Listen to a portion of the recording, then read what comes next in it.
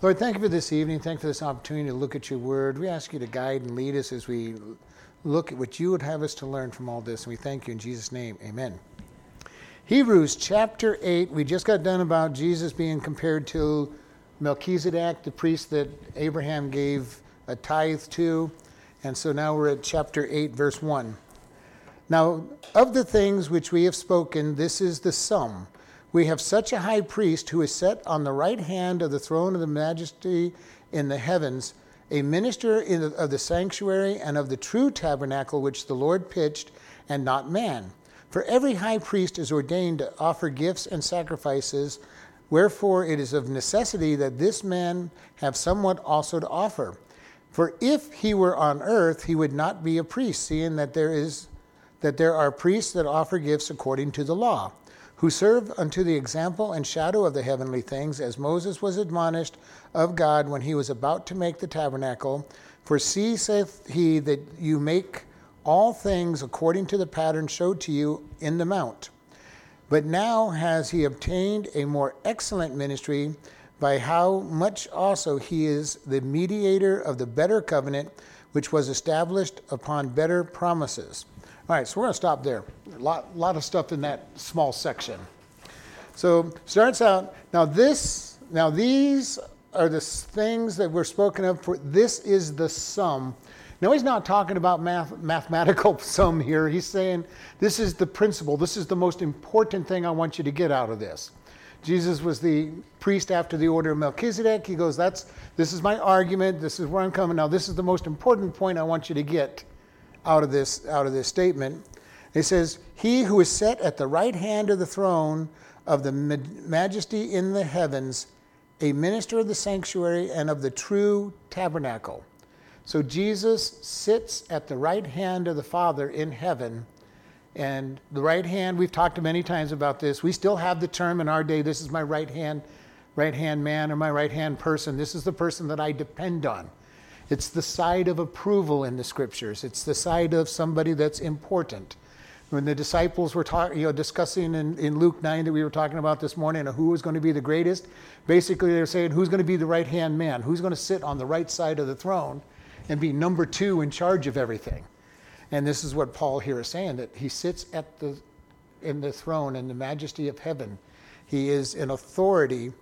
The minister of the sanctuary, note the in there, and of the true tabernacle which the Lord pitched and not man. All right? So he's making this discussion because he's talking to the Hebrews, because that's the title of the book, Hebrews. He's talking to Hebrew people. And he's saying there is a tabernacle in heaven, or a temple in heaven, not made by man. And by the time we get down here, we'll talk more about it when we get down to when Moses was told to build it after the pattern.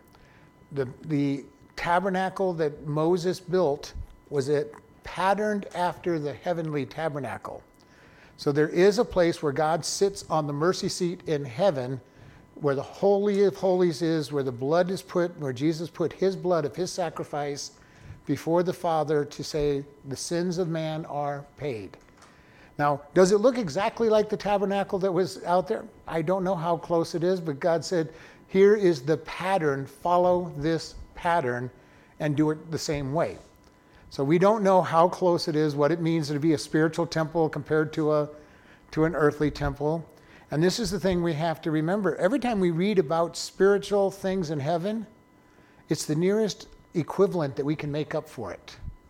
All right? It talks about walking on streets of gold.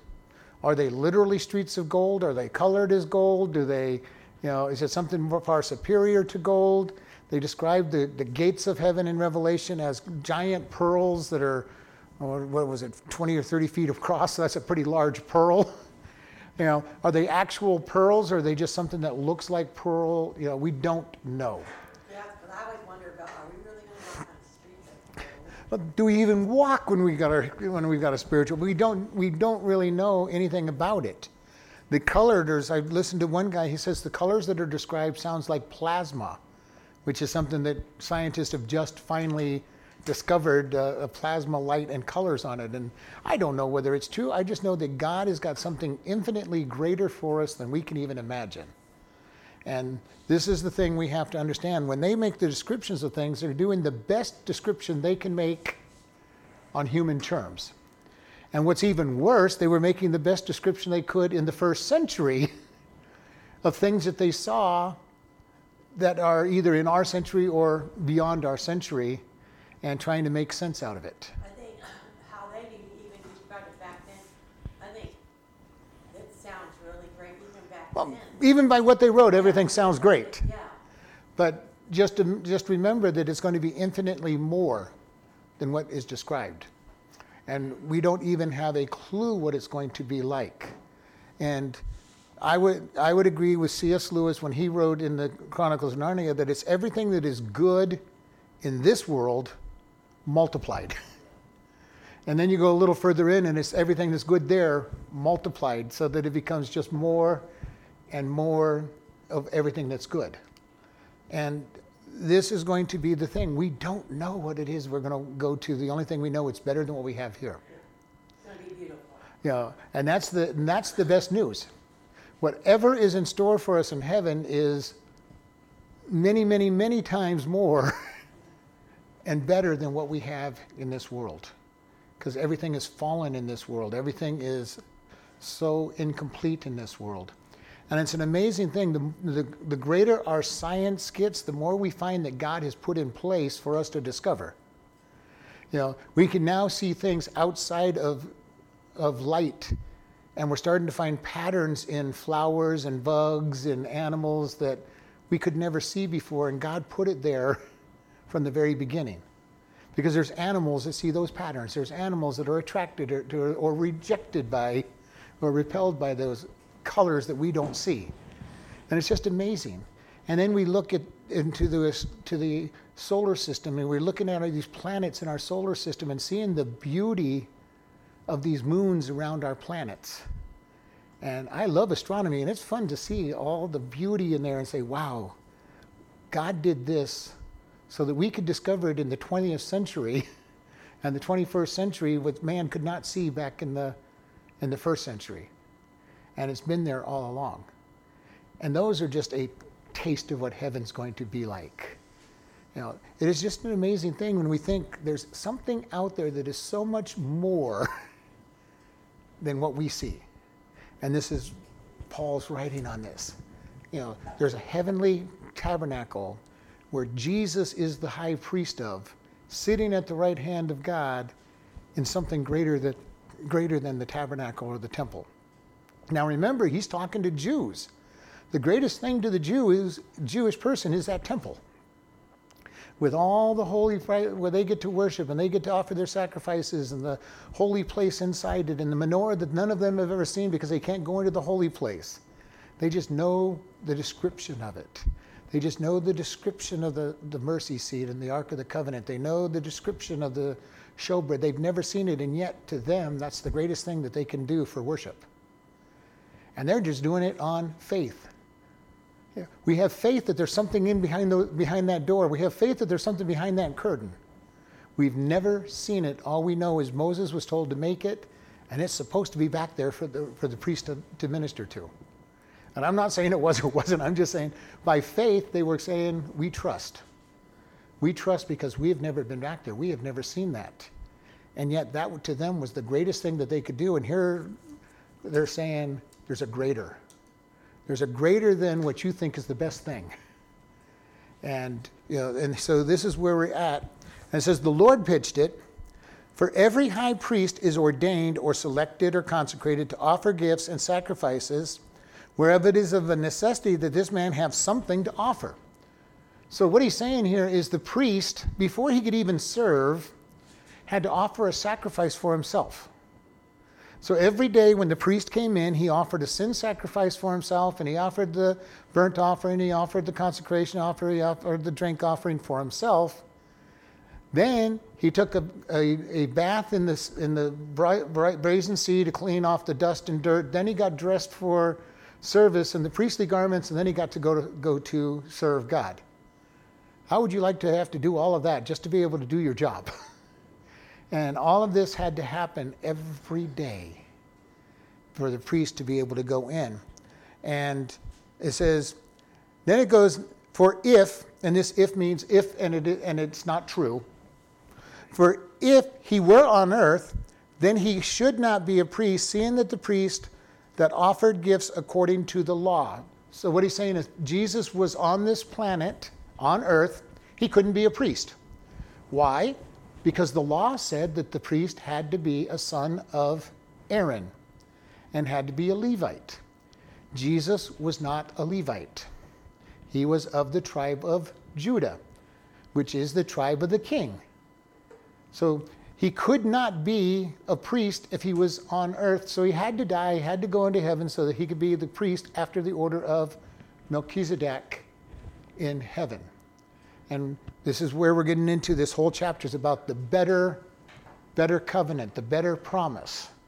And so he's the priest after a better priesthood. He's the perfect priest. He is the perfect king. He gets to be the king and the priest all rolled up in one. Now, we think about this. Satan has counterfeited Jesus' position in most of these lands and governments. In that day, the king, the Pharaoh, the Caesar, all determined that they were God. And that they were the one that could offer sacrifices and everything else in their temples. So they were the king, ruler, and the priest in their religions. And Satan has said, okay, Jesus is going to be that. I'm going to make a copy of it. And this is the hard thing is because Satan knew the promises. He knew the scriptures. And he put all of these things in place long before Jesus came along. And put the king and priest in one ruler. Long before that, he put the stories out of Nimrod. He put the story out of Hercules before Jesus was born. And if you read their stories, you would say, well, Jesus is just another, he's just another Hercules. He's just another Nimrod in history. They all went in, they conquered death, they were resurrected, they went into hell and were victorious. They did all these things, and if you just read all the mythology on these people, you're reading the story of Jesus, written before Jesus came, because Satan knew what was going to happen. He knew the prophecies. So did Satan know that Jesus was going to be born? Oh yeah. Oh, he knew that. Genesis 3:15, the first promise that the man was going to crush his head, and he knew that it would be the Messiah. So Jesus didn't actually become a priest until after he died? I mean, he was a priest before that, right? But he had existence long before he was born, but he got to go back to being a priest.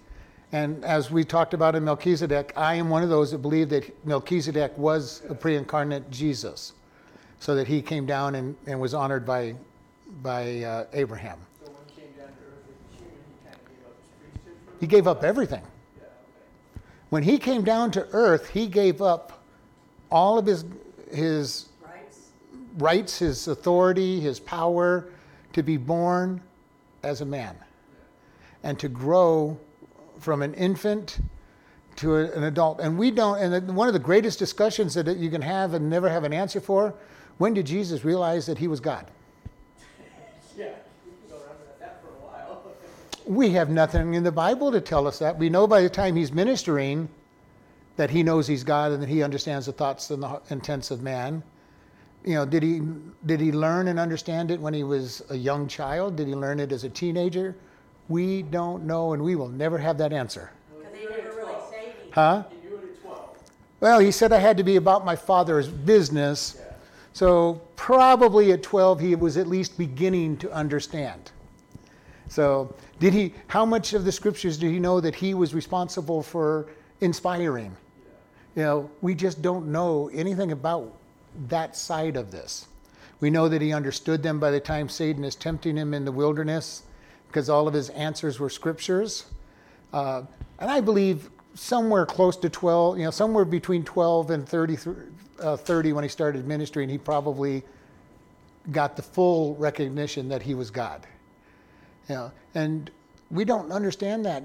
God became man, and then he became the Theanthropos, the God-man, and he was 100% God, 100% man.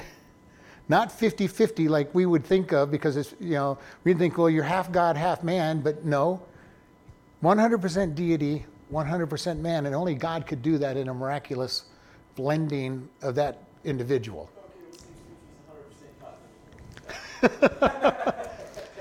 And we don't understand how, but in one sense we kind of understand it, because when we get saved, 100% of God indwells us and we become fully inhabited by God, and we're still us. So in one sense we have that same idea, but we still are sinners, and we're not totally meshed together. We just have God fully indwelling us. And Jesus was God and was man. And it's hard to, it's one of those many things that we cannot fully understand.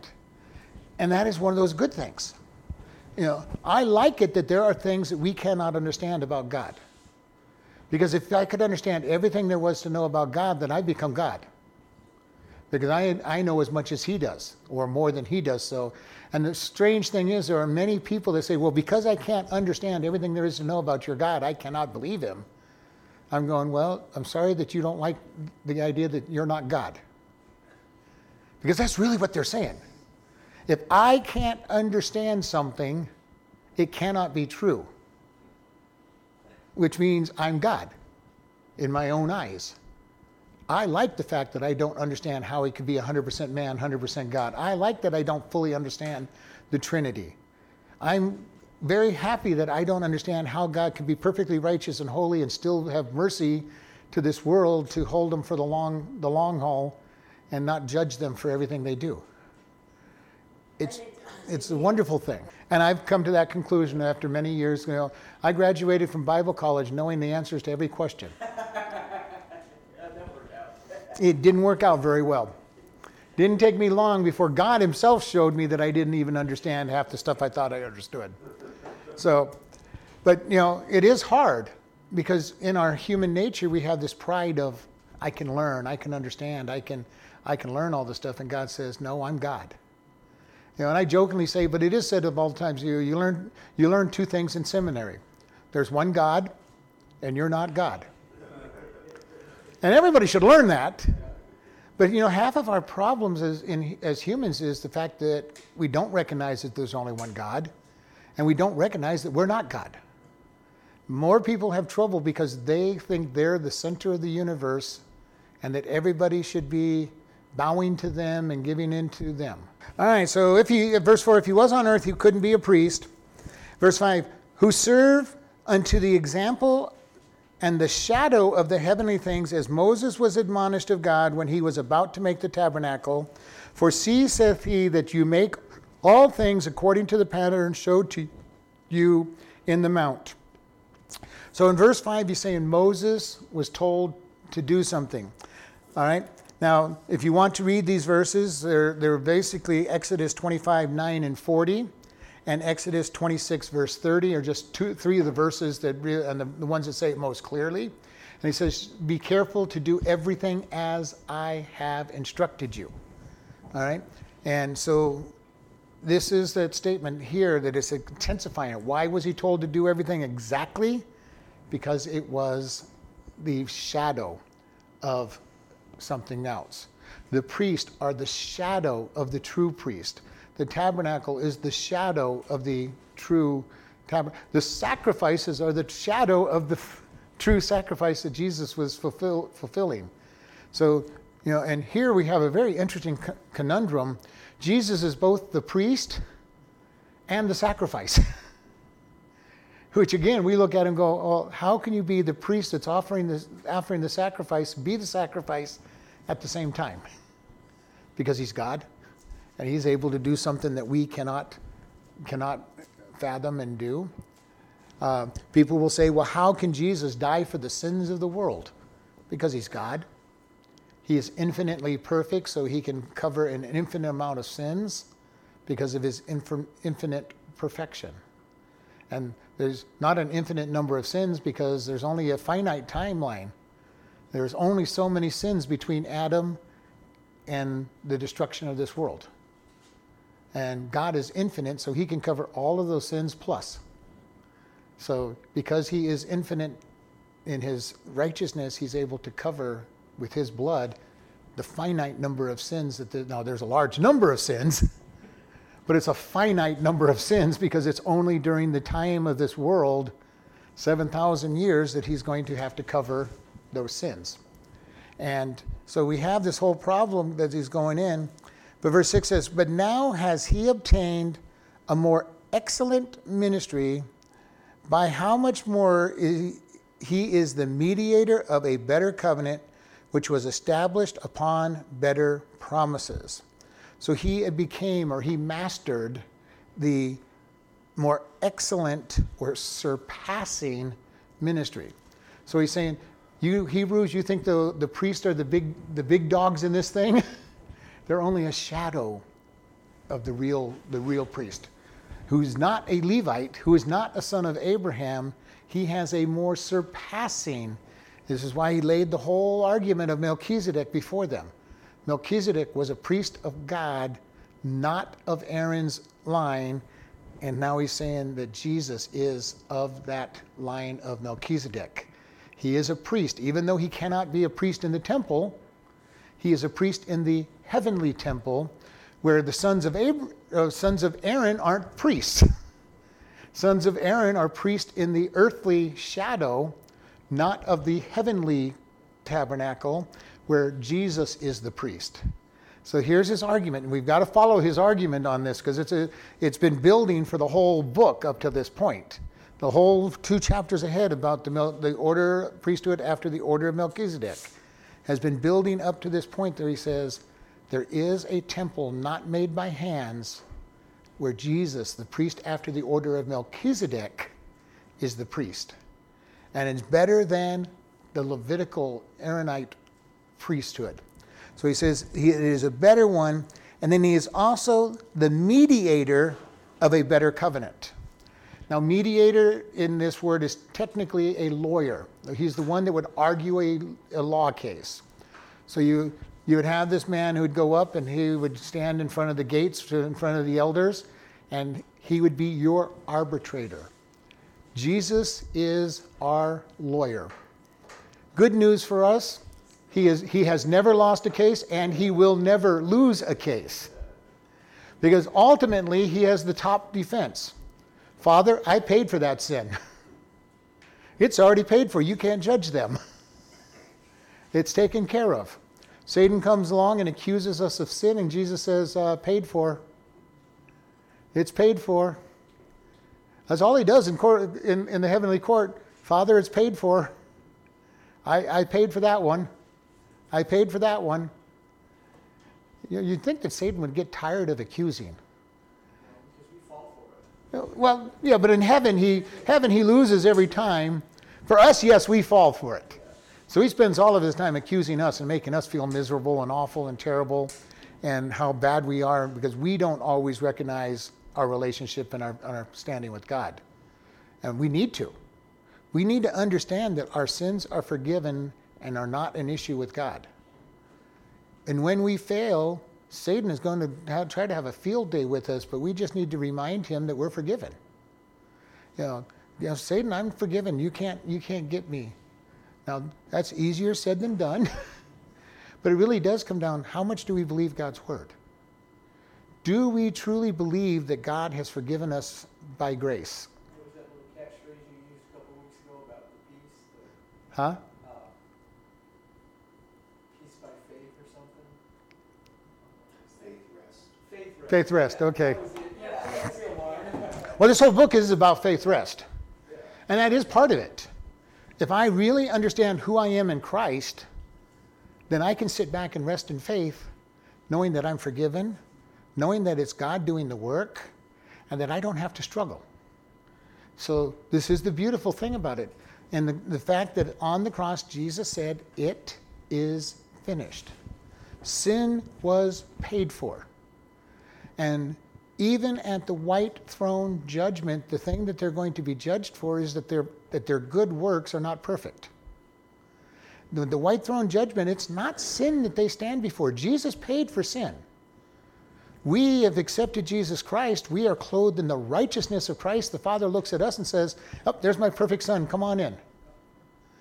They're going to stand at the white throne judgment dressed in their own righteousness, which Isaiah says is filthy rags. And they're going to appear before the courts of heaven thinking, I'm all set. I've got all my righteousness on. And then they get to look down and find out that they are standing before the God of heaven, the judge of the world, with rags. And he's going to say, guilty. You do not have the righteousness of Christ. You are guilty. And then they will be cast into the lake of fire. And this is all of the things about faith rest. When we know that we are in Christ, that we are perfect in God's eyes, no matter what Satan attacks us with, we can just rest. When all hell seems to be breaking loose in our life, we can just have faith rest that God is still on the throne. And it'll be always a test. Do you believe his word? God, you said this, I'm just going to stand on it. Don't understand how it can be true with what I'm going through. I don't understand how it can be true with what I did. But you said so, I'm going to stand on your word. And the more we stand on his word, the more rest we will have, the more peace we will have, because I'm not God.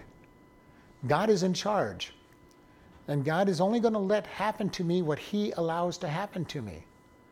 And the more we realize that, the better off we are.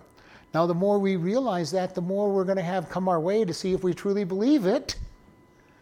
But it's still a fact of, God, I just want to rest. I don't do it perfect, but I do it better than I used to. And say, God, don't understand how this can be your will, but I'm just going to rest and see and watch what you're going to do. And that's not a problem to tell God you don't understand what's going on. Just don't get worked up about what's going on. God, I don't understand it, but you are still in charge, and I'm going to just trust that you are in charge.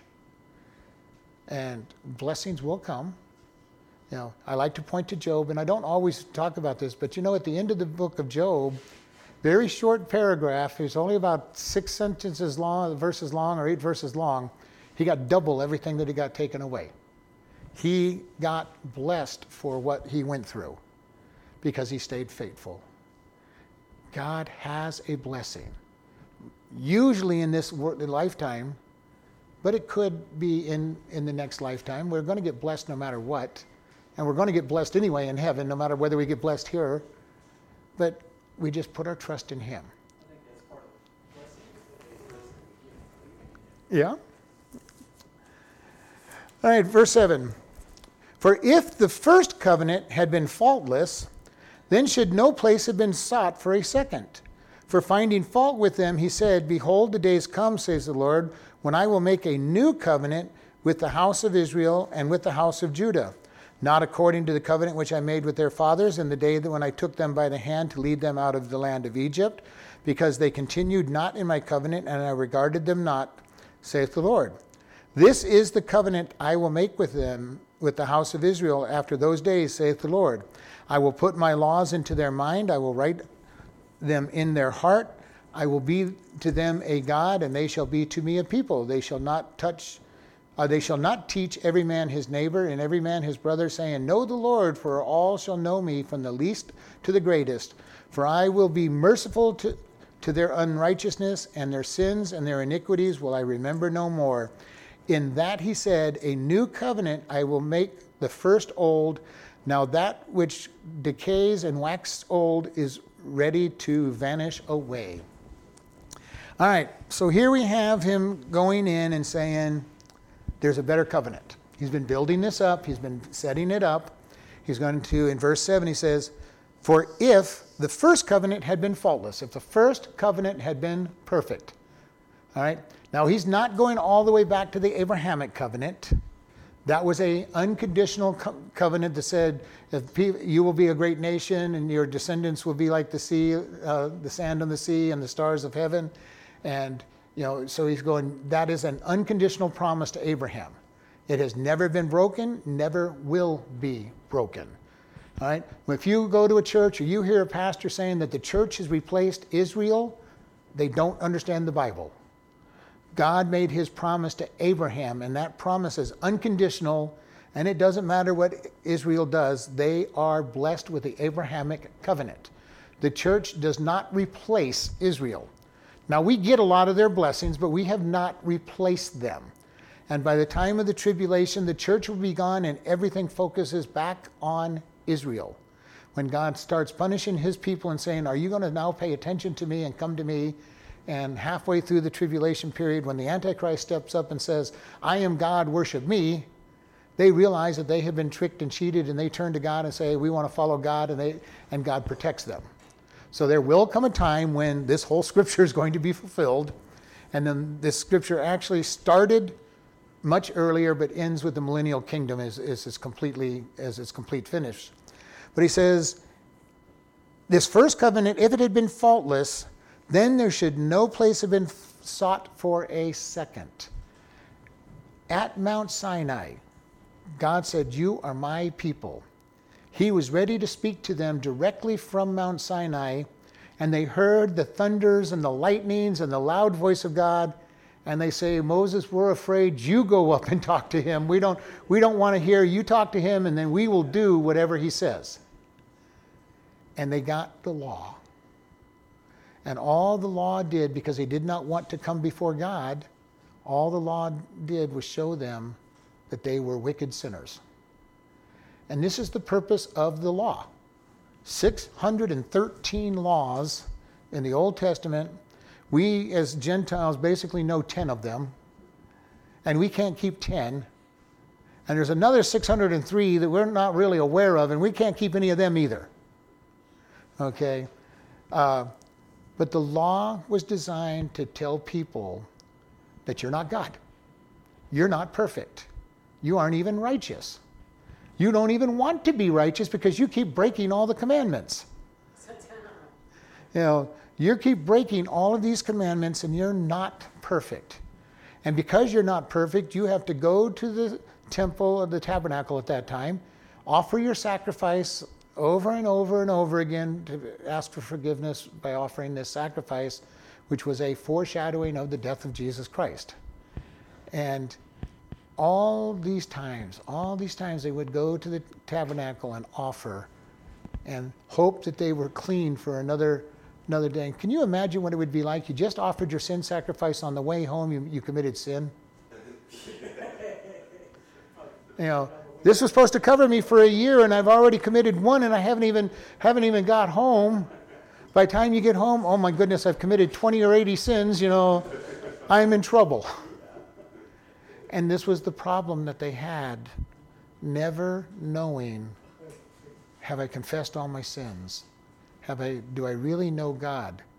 Now, we realize the Old Testament, the real thing that they had to do was be in a relationship with God. Abraham was a friend of God. David understood and had a relationship with God. Individuals and prophets had a relationship with God where they understood, we're just in a relationship. I'm not here just because of all the rules that are applied. I have a relationship. They understood the God of grace. He's always been a God of grace because he knew that we could not keep the laws. And he says, I'm just showing you that you're not perfect. Are you now willing to humble yourself and come to me? Jesus died and we started emphasizing grace. But you know, even in the New Testament, he's a God of righteousness and holiness. If you don't remember that, just look at Priscilla and Aquila. Or not Priscilla and Aquila. The other two that lied to God. Priscilla and Aquila are good followers of him. That say they gave their money and they got judged. And for some reason, I can't remember their names. I'm getting them mixed up. But no, those were the good guys. I've set the wrong stage. They're close. They're close to those names. They sold it. We only sold it for this much, and we're given everything. And God said, "You've lied to me," and they died. Ananias and Sapphira. Very good, Gary. You got it. So Ananias and Sapphira lied to God, and God killed them instantly in church. Didn't even wait for them to walk out of church.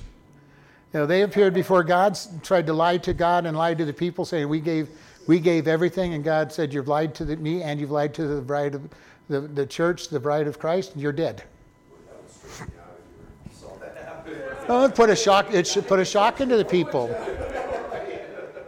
Imagine if he still did that today. God, I've served you this week. Well, it might clean out the church a little bit. But it says, if the first had been faultless, there would not have been a need for a second. If the laws of God and the sacrifices could have brought around righteousness, Jesus would not have had to die. And there's no other way. That's why Jesus said, I am the way, the truth, and the life. No one comes to the Father except by me.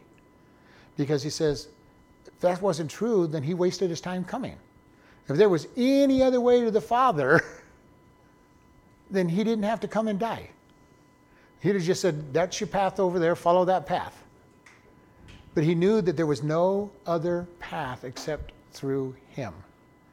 And this is why people don't like that, because they'll go, well, that's narrow, that's bigoted, that is, how can you believe that nobody else that doesn't know him is going to go to hell? Yep, that's what he said. But if I know God, but that doesn't mean anything, you know Jesus. So, and then he goes, verse 8, for finding fault with them, he said, behold, the days come, saith the Lord, when I will make a new covenant with the house of Israel and with the house of Judah. Now here he's going to quote an Old Testament verse. The verse he quotes from is Jeremiah 31, verses 1 through 4. And I'm not going to read it in Jeremiah because it's pretty much exactly what's said in these next verses.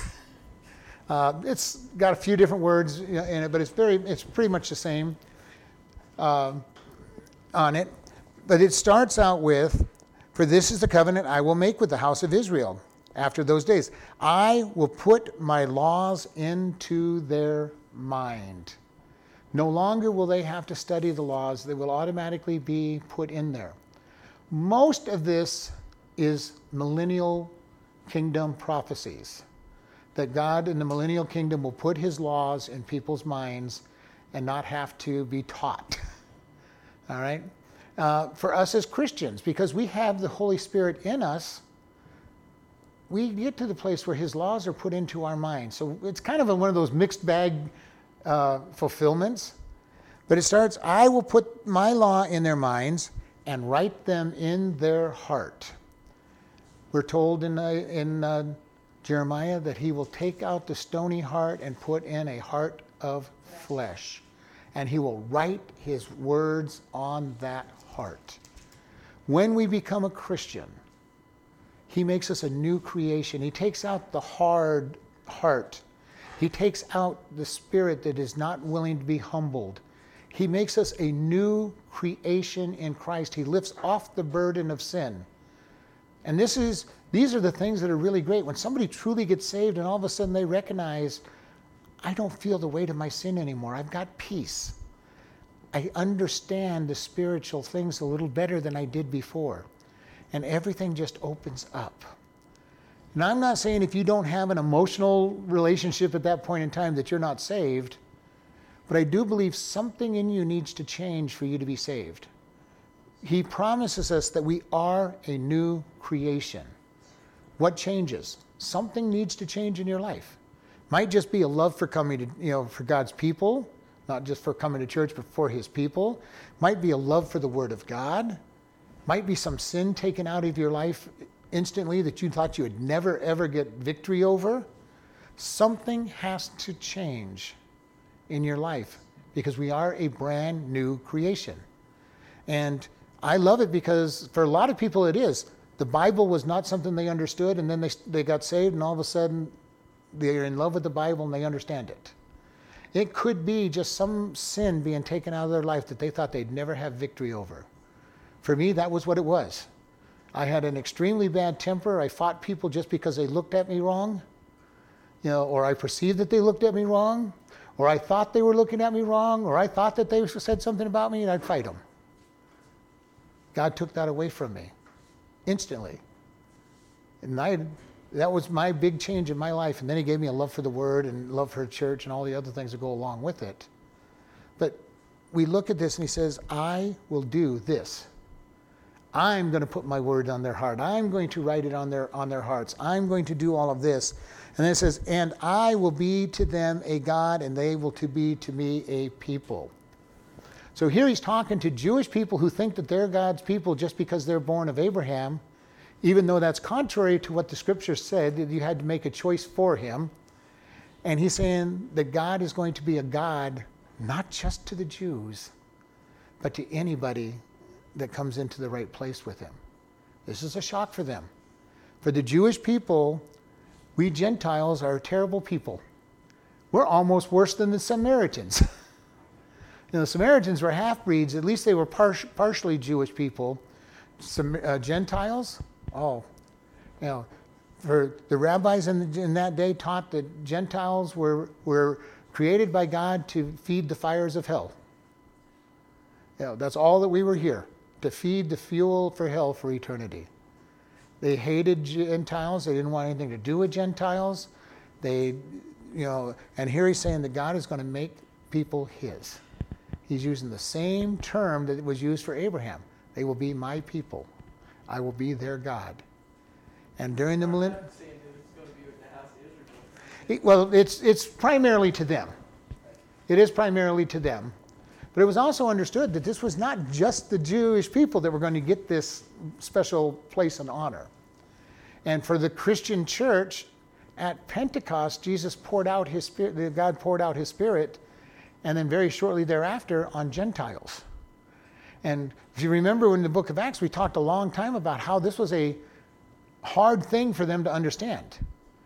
The Gentiles were getting baptized in the Holy Spirit and speaking in tongues and being healed and getting saved, and they're going, we don't understand this. They're not Jews. They have not proselyted to Judaism, and yet God is making them his people. And that was the vision that Peter had for Cornelius. It was Paul said, I'm called to go to the Gentiles.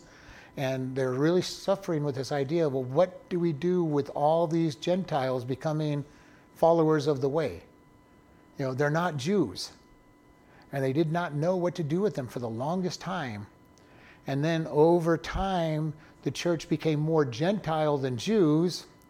And then the Gentile church started to attack the Jews.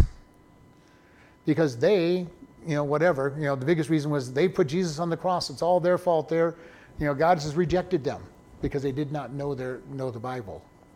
And so here God is saying, I will be their God, and they shall be my people, and they shall not teach every man his neighbor, and every man his brother, saying, know the Lord, for all shall know me from the least unto the greatest.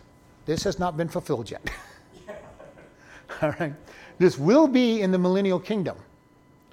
Jesus will reign from Jerusalem over all people, and all people will know God. The time of the millennial kingdom will be as close to Eden as can happen with a fallen, sin, nature-filled people. And there will be many people who won't be happy. Now, there will be many that say, I want to follow God. This is a wonderful, great place. I kind of like this. It's wonderful. There will be others that say, I don't care. I still don't want to be submitted to God. I know it's God. I know that he's the king. I know he's the ruler. I know things are pretty good. But I still think I can do better.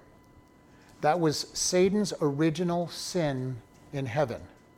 In Isaiah, we're told that he says, the 7 I wills. I will ascend to the mountain of the north. I will sit on the throne next to God. I will, be like the Most High. Satan never said he was going to be greater than God. He was smart enough to understand he could not be greater than the Creator. But he did say, I will be like the Most High. What was his temptation to Eve? He knows that the day you will eat of this fruit, you will be like him, knowing good and evil. So his temptation wasn't, you want to be greater than God, but you can be just like him. Same sin that he committed. It'll be the sin during the millennium, at the end of the millennial kingdom. We want to be like God. We want to rule our own lives. We want to be in charge of everything ourselves. And we don't want to submit to God. And Satan will be released at the end of that millennial kingdom and whip up those emotions and build an army to attack Jesus. And, it's hard to even picture that happening. Now, who is in the millennial kingdom that is alive that can have children? Everybody who didn't take the mark of the beast, primarily Jewish believers. There might be a handful of Gentiles that did not take the mark of the beast. I don't know. It's going to be very hard not to take the mark of the beast. We're already seeing that in our day, and the immunizations and all this stuff are not the mark of the beast. Don't get me wrong, but we're already seeing where this is leading. If you don't do this, you can't. You can't go to the store. You can't work. We're not there yet, but that is what they're talking about. We are so close to the technology of the mark of the beast, and it will be very hard for people to go through the tribulation period without taking the mark of the beast. Which is grateful that we as a church will be raptured. We will be celebrating the marriage supper of the Lamb for 7 years while the earth goes through hell. Or something hell-like. Not really hell, because hell will still, when they get to hell, they'll look back to the tribulation and say, God, can we go back to the tribulation? It was better than where we're at. Yeah, and this is where we're at. As bad as we think this is right now, it's not hell. As bad as we think the tribulation will be, it's not hell. Hell will make all those things look like a day at Disneyland. But they're just testing us now. It's just a testing. It's, right now they're trying to see how much can we control. Yeah. How much can we control? It's not the mark of the beast, but it's laying the foundation for that event. So we see all these pieces coming in, and what is so surprising is how fast things are happening. We have gone from not worrying about anything, any control issue, to when are they going to stop the control issues, and where are they going to try to stop at? And, if you look at history, the fall of all these great nations usually happened in just a day, with a day or a week. It didn't take very long for the fall of a nation to happen, because judgment falls and then everything falls apart. And God has been warning us. He has been over and over again warning us to wake up and see what's coming. We've watched natural disaster after natural disaster saying, wake up. If you read the Bible, how did God start with his judgments? He sent droughts, he sent famines, he sent natural disasters. That didn't work. He sent in raiding parties from enemies. That didn't work. You got destroyed. We look at what's going on in our world. Natural disasters, all kinds of craziness going on. And now we're starting to see diseases and all of this stuff going on. And we're going, even the church is sleeping and slumbering and saying, nope, it must not be God. It's just things that man's doing. Well, you'll wake up one day and find out that judgment has fallen and there won't be a way out. Now, the good news for us as Christians is before the tribulation period starts, we will be taken out. But we're going to suffer a little bit before then. We are going to be looking at what's going on, and Jesus said, know the signs, know what's coming. If we know the scriptures, we know that what's happening is not something that is unheard of. It is what was predicted, and it's happening so fast that we're going, wow, God, you knew all of this was coming, and it's an amazing thing. We are so close to the rapture. We need to get serious to tell people about Jesus and get ourselves ready to see what's going on, because all this preliminary work is being put in there, saying, well, how far can we control them with this vaccine? How far can we push them out of their jobs? How far can we push them out of shopping? Try a dry run for the mark of the beast. Now, I know the vaccine's not the mark of the beast. How do I know? Because the beast isn't here yet. Okay? The man of sin is not here yet, so this is not the mark of the beast. Well, they're trying us. But they're trying it, they're testing it. How far will people let themselves be pushed? And the funny thing is, we're seeing that people are willing to let themselves be pushed quite a ways. And we look at it and say, why would you do all of this? Why would you allow all of this to go on? And yet, now we're starting to see how everything can be put together in so fast a way, and know that we're sitting right at the end times. Now, can we escape the end times? Yes, there could be a great revival, turn the world around. We saw it over and over in the scriptures where a nation would repent and they would get an extra 100 years, 120 years of reprieve. Will it happen? God can do whatever he wants. Now, isn't this, I just don't think it's going to happen. isn't this kind of true too? God wants to see who really are the true Christians. Part of it is a test for us as I Christians. mean, are you going to go with the world, how they're thinking and telling everybody? Or are you going to believe your belief? That's a big thing. All of our trials and testings are for that purpose. Do you really believe what you say you believe? And the more you say you believe something, the bigger the test will be to make sure that you really believe it. The test that somebody who's a brand new Christian that has only been saved for a couple days or a couple weeks go through is be nothing compared to something somebody's going to go through who's been a good Christian following God for 40, 50 years. And God says, well, you know a lot. Let's see if you really, truly believe. And it's going to say, how much do you believe it? Job definitely believed, otherwise he wouldn't have gone through the trial that he went through.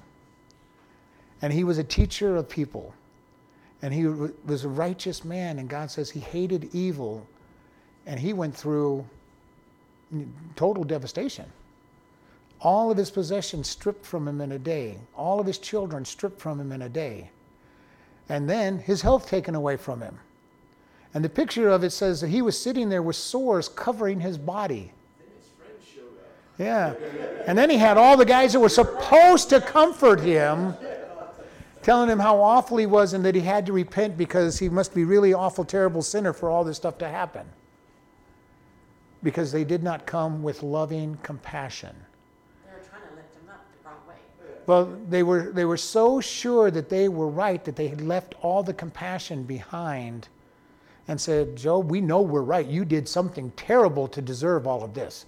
Why don't you just confess and get it over with and let God finish the job with you and just confess that, with your sin? We need to be very careful that we don't get that same kind of attitude when we minister to people. I think that's a lot of what all of us that studied Job learned is we don't want to be like those friends. Yeah, don't be like the friends. You're thinking like worldly. Yeah.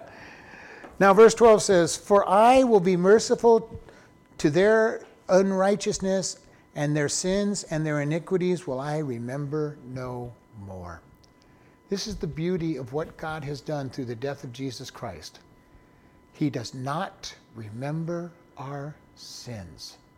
They have been put under the blood of Jesus, which is good enough in and of itself. Then God says in Psalms, I have removed them as far as the east is from the west. Now, if you go east and west, you never start going the other direction. You can continue going around the world forever, and you'll never start, if you go west, you'll never start going east.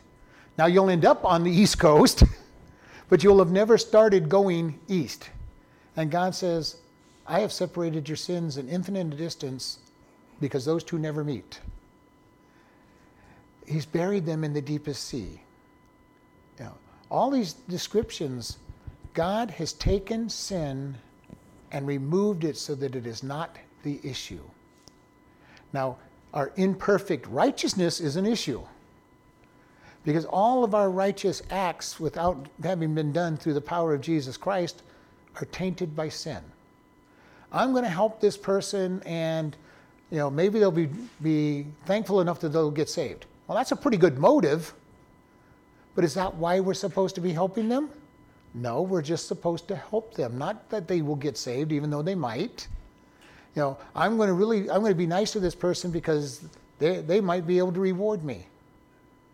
No, wrong reason. All of our righteousness is tainted by some form of sin. This is why it's hard for us to even picture heaven, because everything that we know on this world is tainted by sin. All the good that we know is tainted by sin. So when we think about heaven, we're told that there are going to be crowns in heaven, that there's going to be rewards in heaven. And we put crowns and rewards in our mind, and we're going, earned activities. These are the things that I have earned. God says, no, they're the things that I give you because you have let me work through you. And we don't fully understand anything because everything that we understand is tainted. We live in a fallen world. We can't even picture what Adam and Eve lived in. Total perfection. No storms that would destroy the Eden. No vicious animals when you went out when they take your life. Nothing poisonous. Nothing deadly. No thorns. We can't even picture that kind of thought process. And yet, they had that. And we can't even begin to picture what it would have been like in Eden because everything we know is fallen by sin. When Adam and Eve fell, they destroyed not just the human race, they destroyed the entire planet.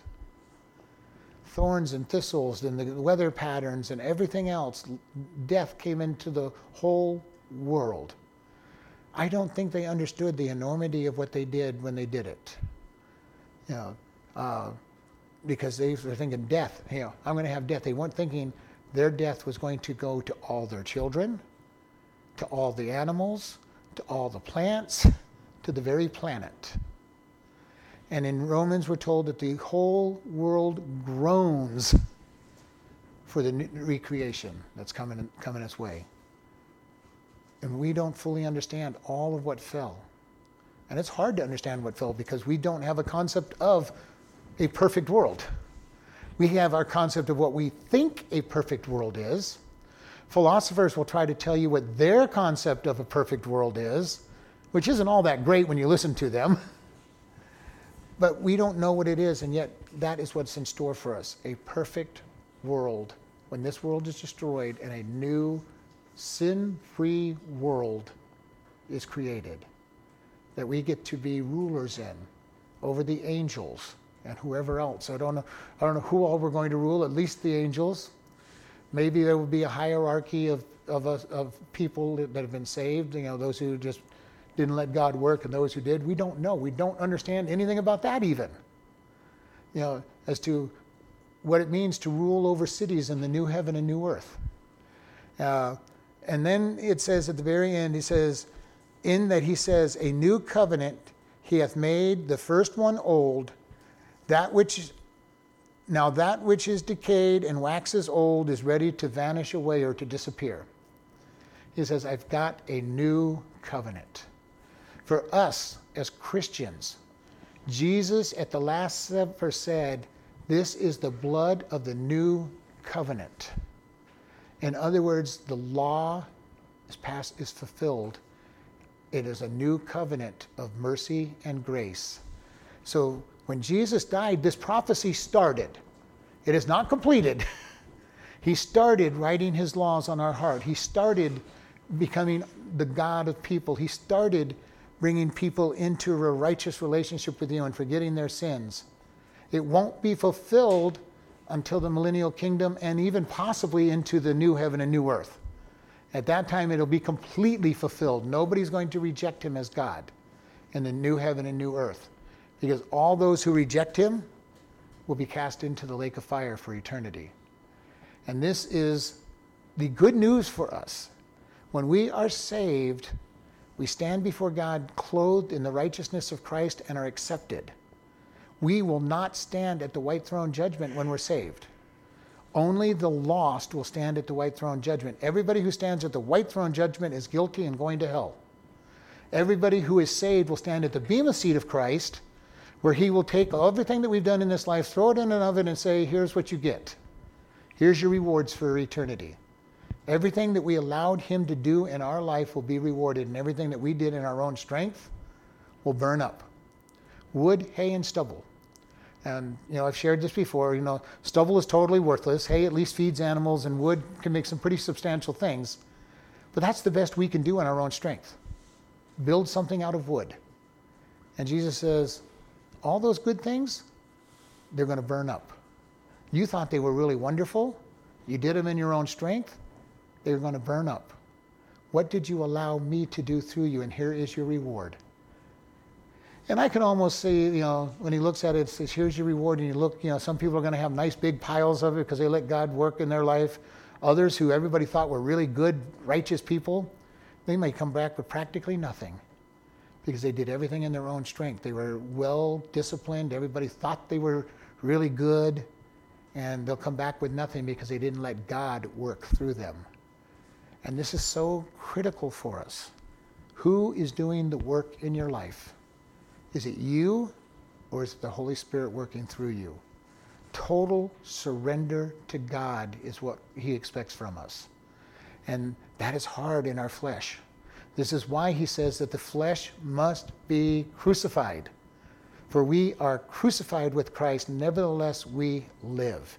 He crucifies our flesh, and our spirit lives, and he gets to work through us in our spirit and give us rewards by letting him work through us. This is the glory that is waiting for us. And there are people that go, God, I haven't done anything for you. Well, you might have done more than you think you've done if you've just surrendered to God and let him work through you.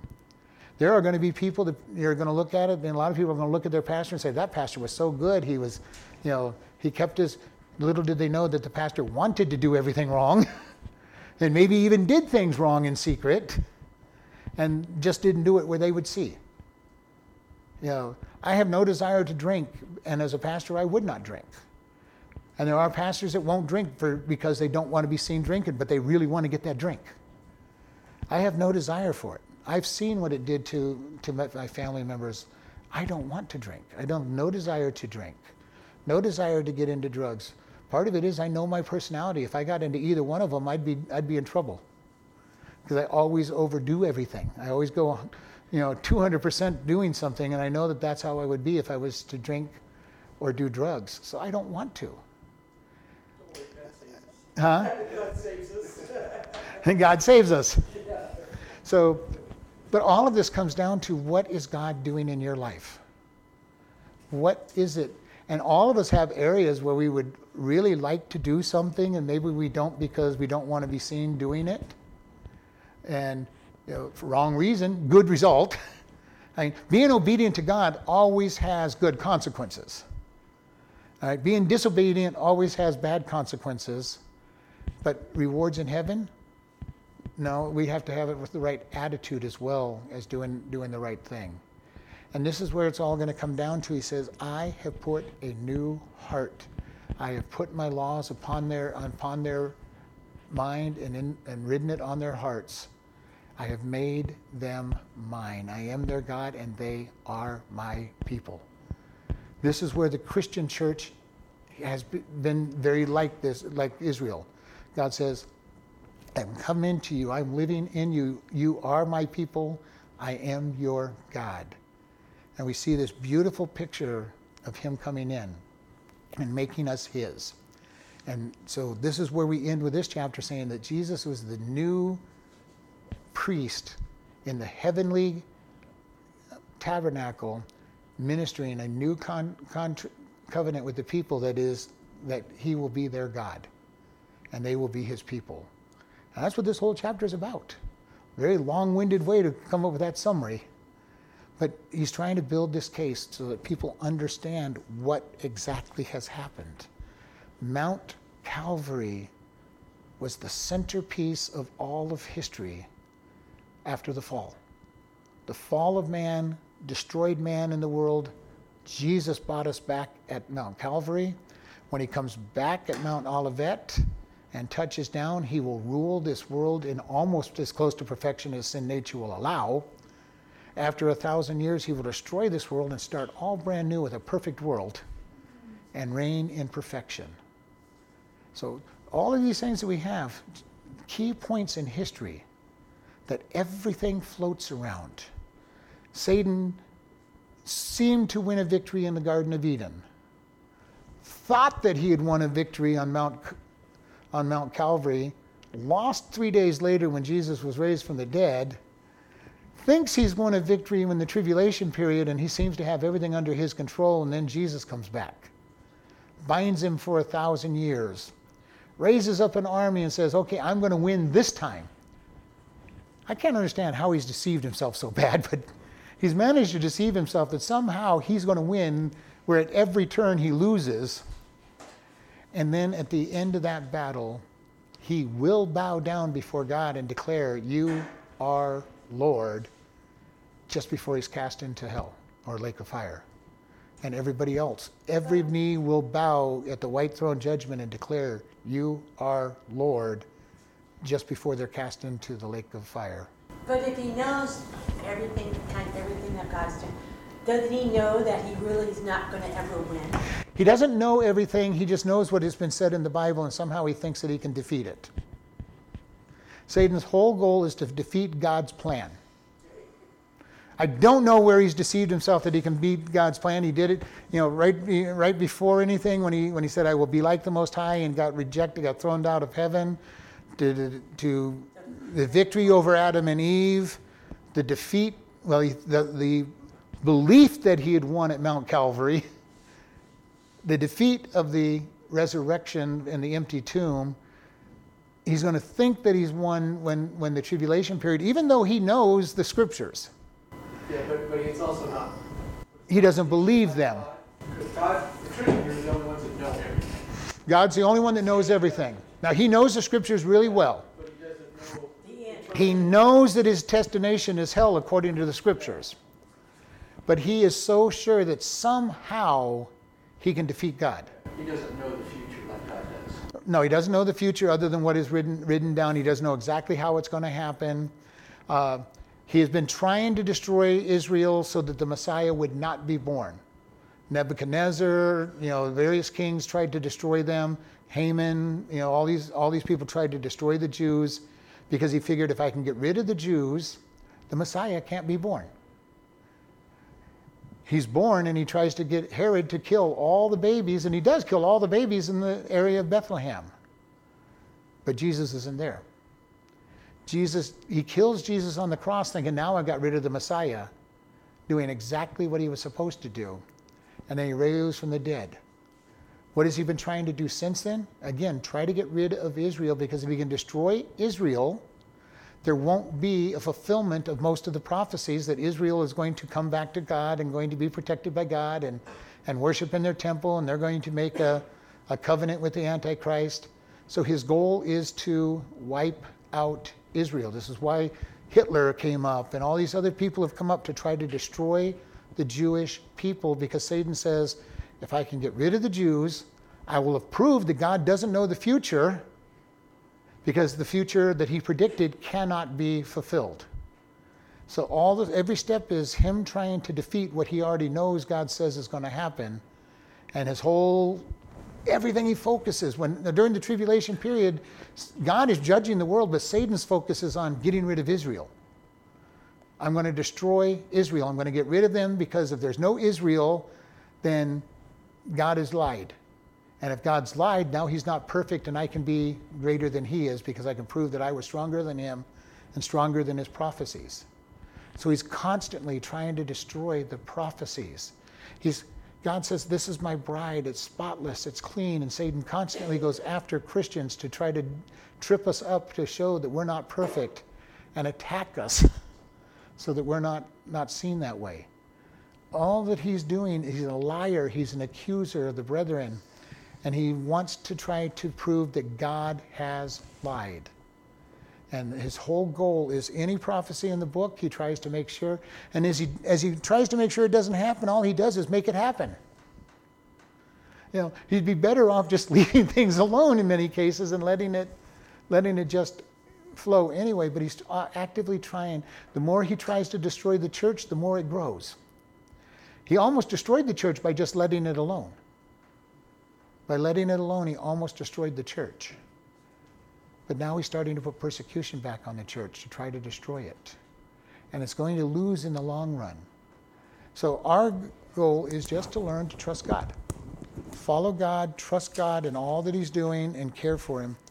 And just learn to rest in faith. Lord, we thank you for all that you've done. We ask you to keep us always focused on you.